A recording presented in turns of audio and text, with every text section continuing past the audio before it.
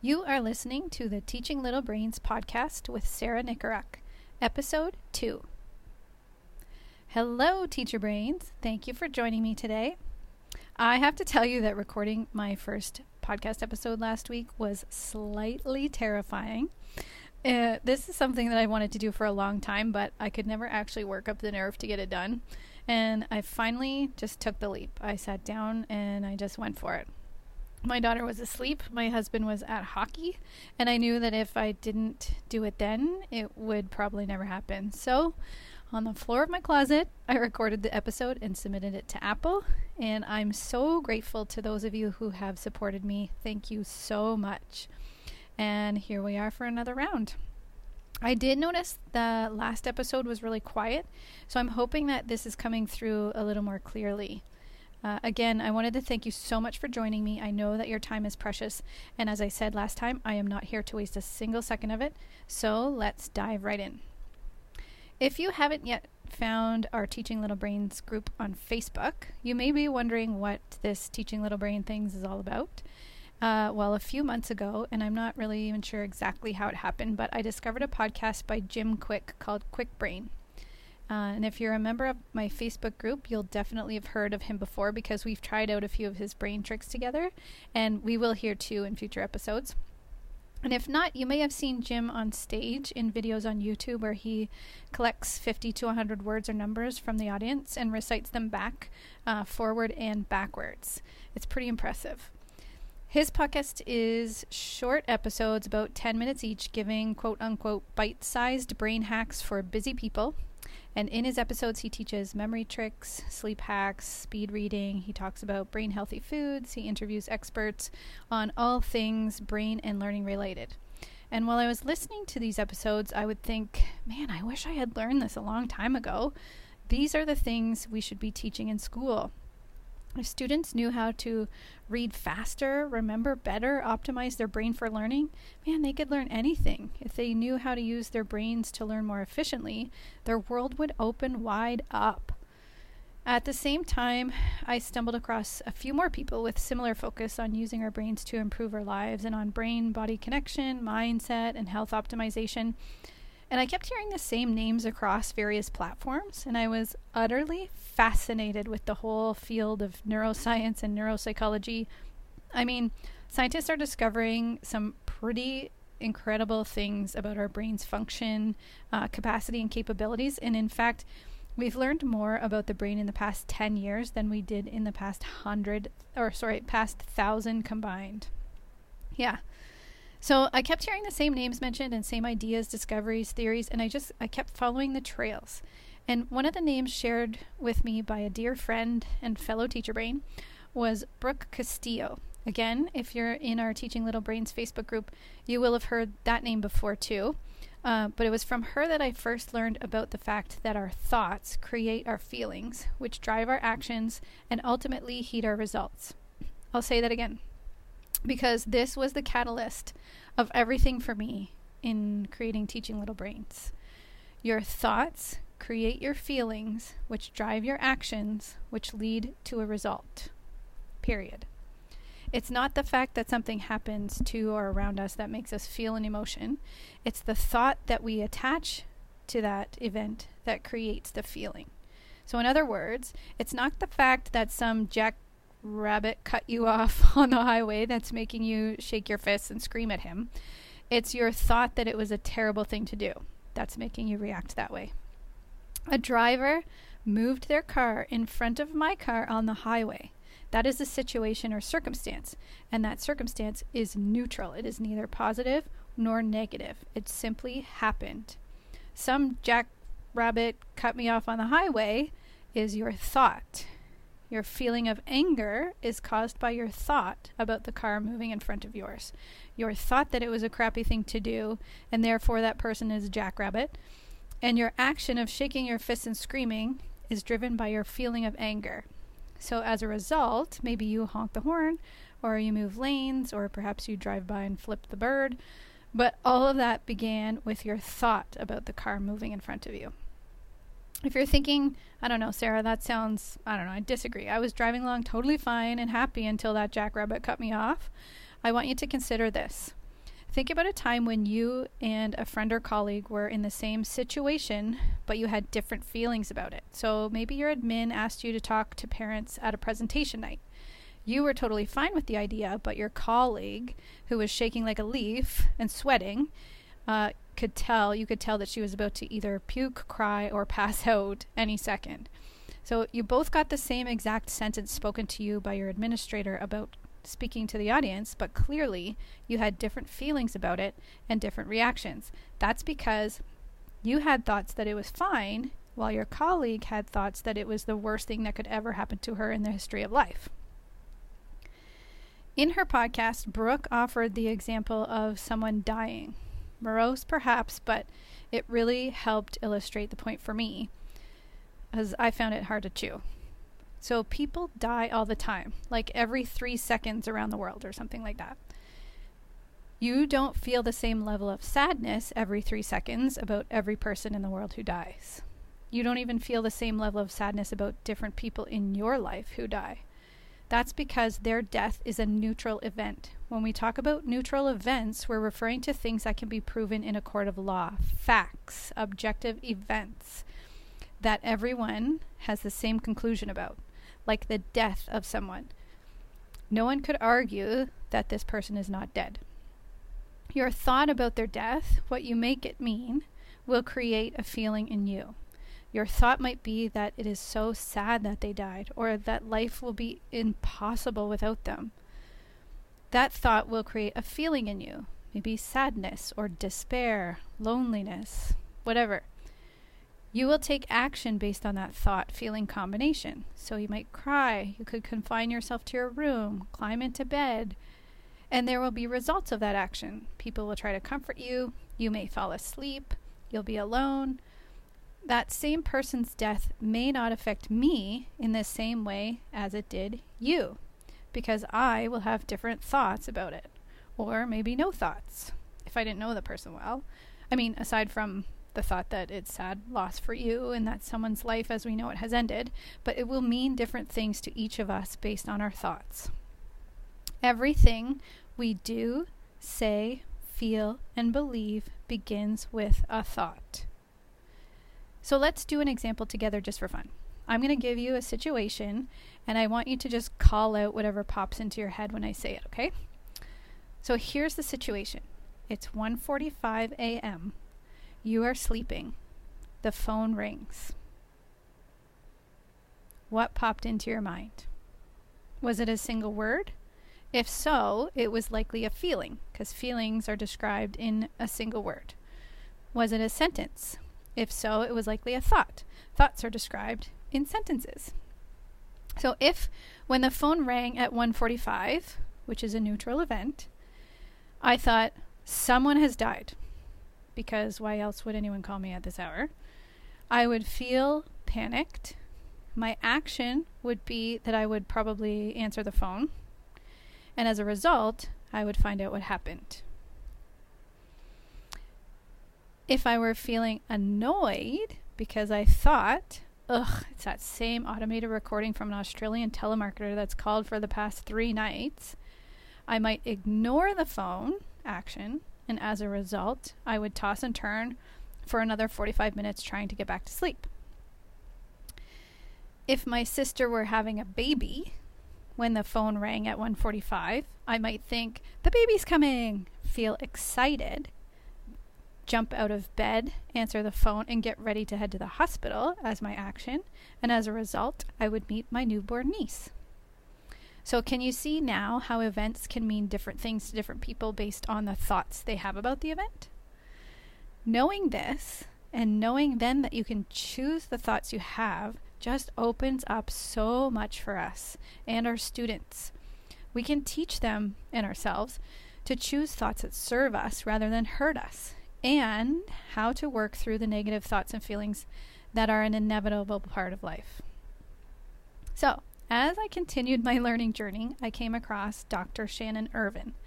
Dr. Shannon is a business and now life coach who wanted to know what made some people super successful in business while others struggled.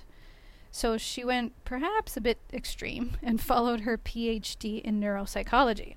I came across Dr. Shannon when she was a guest on another podcast I was listening to, and in that episode, she talked about the same thing that I had heard from Brooke Castillo about how thoughts create feelings, driving actions. However, she added that this is visibly trackable on a brain scan. You can actually follow the path of a thought to a feeling on a brain scan. Like, what? This is so fascinating. She also talked about some of the other incredible abilities that our brain has. Like, she shared some like mind-blowing studies, which I will talk about later, but that another day. Anyway, my brain went wild. Dr. Shannon talked about the power of our subconscious, the main function of our brain, which I touched on in the first episode of this podcast, which is to keep us safe. And to do this, it takes the thought-feeling combinations that we repeat over and over and automates them so that we don't have to think about things like the process of brushing our teeth, each step of getting dressed, saying thank you when someone holds the door open for us, or if you're Canadian, saying sorry. Those things become automatic. And this is actually a great thing because it frees up your conscious brain power for you to use on things that require concentration, like teaching, avoiding jackrabbits on the highway, writing lesson plans, etc. Your brain is kind of like the ideal dream student you've always wanted to have. It listens to your every word. It internalizes everything you tell it. It takes it all and automates your actions and reactions to increase efficiency so that you don't have to think about every move you make, because that would use up a lot of energy. Oh, as a side note, Steve Jobs took this conservation of brain energy to a whole new level. He wore the same thing every day, a black t-shirt and jeans, and ate the same food each day because he didn't want to expend any valuable decision-making brain energy on menial tasks like choosing clothing or considering meal options. He reserved his mental power for meaningful tasks in his job. He was the epitome of efficiency, and many other successful people have adopted the same practice. Anyway, automation is actually great in many ways. In fact, you're here today because somewhere down the line, your ancestors' subconscious worked wonderfully. It kept them running away from the tiger so they could focus on finding safe and healthy food and practice the habits that resulted in you being alive today. The problem is that our brain is an objective listener and it internalizes everything we tell it without filtering. So if we are feeding it negative thoughts and feelings, it automates negative actions. For example, if you connect talking in front of a crowd with a feeling of dread and anxiety, when your principal asks you to speak to the audience at parent night, your brain says, okay, I've got this. Speaking in front of everyone means to be anxious and nauseated. Check. On the flip side, if you've told your brain through your thoughts that that public speaking is no big deal and that you're fine with it, then you'll step up to the podium, relaxed and ready to address the audience.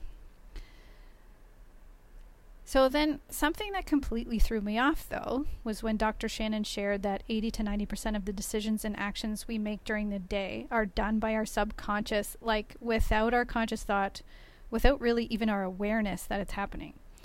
I just pictured myself essentially zombieing my way through the day, and that did not sit well with me. Actually, it made the hairs on the back of my neck stand up. I had never really considered the fact that I could choose my thoughts. I had just had a thought and followed along with it and rinse and repeat. Dr. Shannon explained that in our earliest years of life, our understanding of the world is formed through observations of others close to us, like our parents. We watch what they do, we listen to what they say, and we internalize the meaning of those things. And based on that information, our beliefs about the world are formed. At that age, between 0 and 7, we just simply take it in. Our prefrontal cortex, remember that's the part of the brain that makes us human and allows us to think about our thinking, is not formed yet. So we just absorb.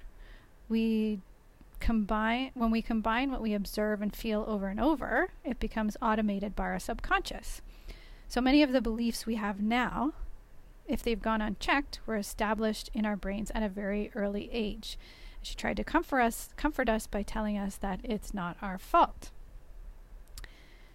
I took little solace in this, but the great news is that we don't have to let our subconscious control our lives. We can choose our thoughts. We don't have to believe everything that pops into our head without question. This was an epiphany to me.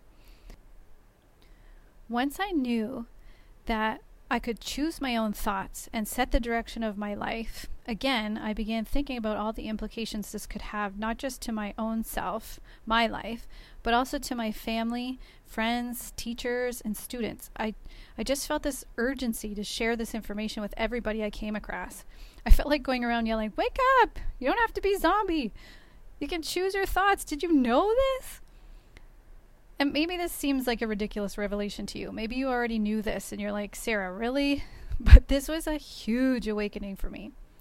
And again, this thought just kept running in my head that this is the stuff our kids should be learning in school. This is the important stuff of life. So I took mad notes. I absorbed everything I possibly could. My family and I learned to meditate. We practiced all kinds of interesting stuff based on my learning. And I started teaching little brains. I kept hearing about these stories of people in adulthood trying to undo or at least understand the trauma or just unhealthy beliefs they've had all their lives, trying to overcome painful events. And I discovered that it all came down to this vital time when we were developing as humans, when we were young. And I thought, wouldn't it be better if we could just teach these kids this skill in real time so that they could navigate through all kinds of situations, negative and positive, and not have to look back when they're 35 or 40 years old to try to understand what happened and reset their brain's pathways? This seemed like more work to me, especially when the solution is so simple.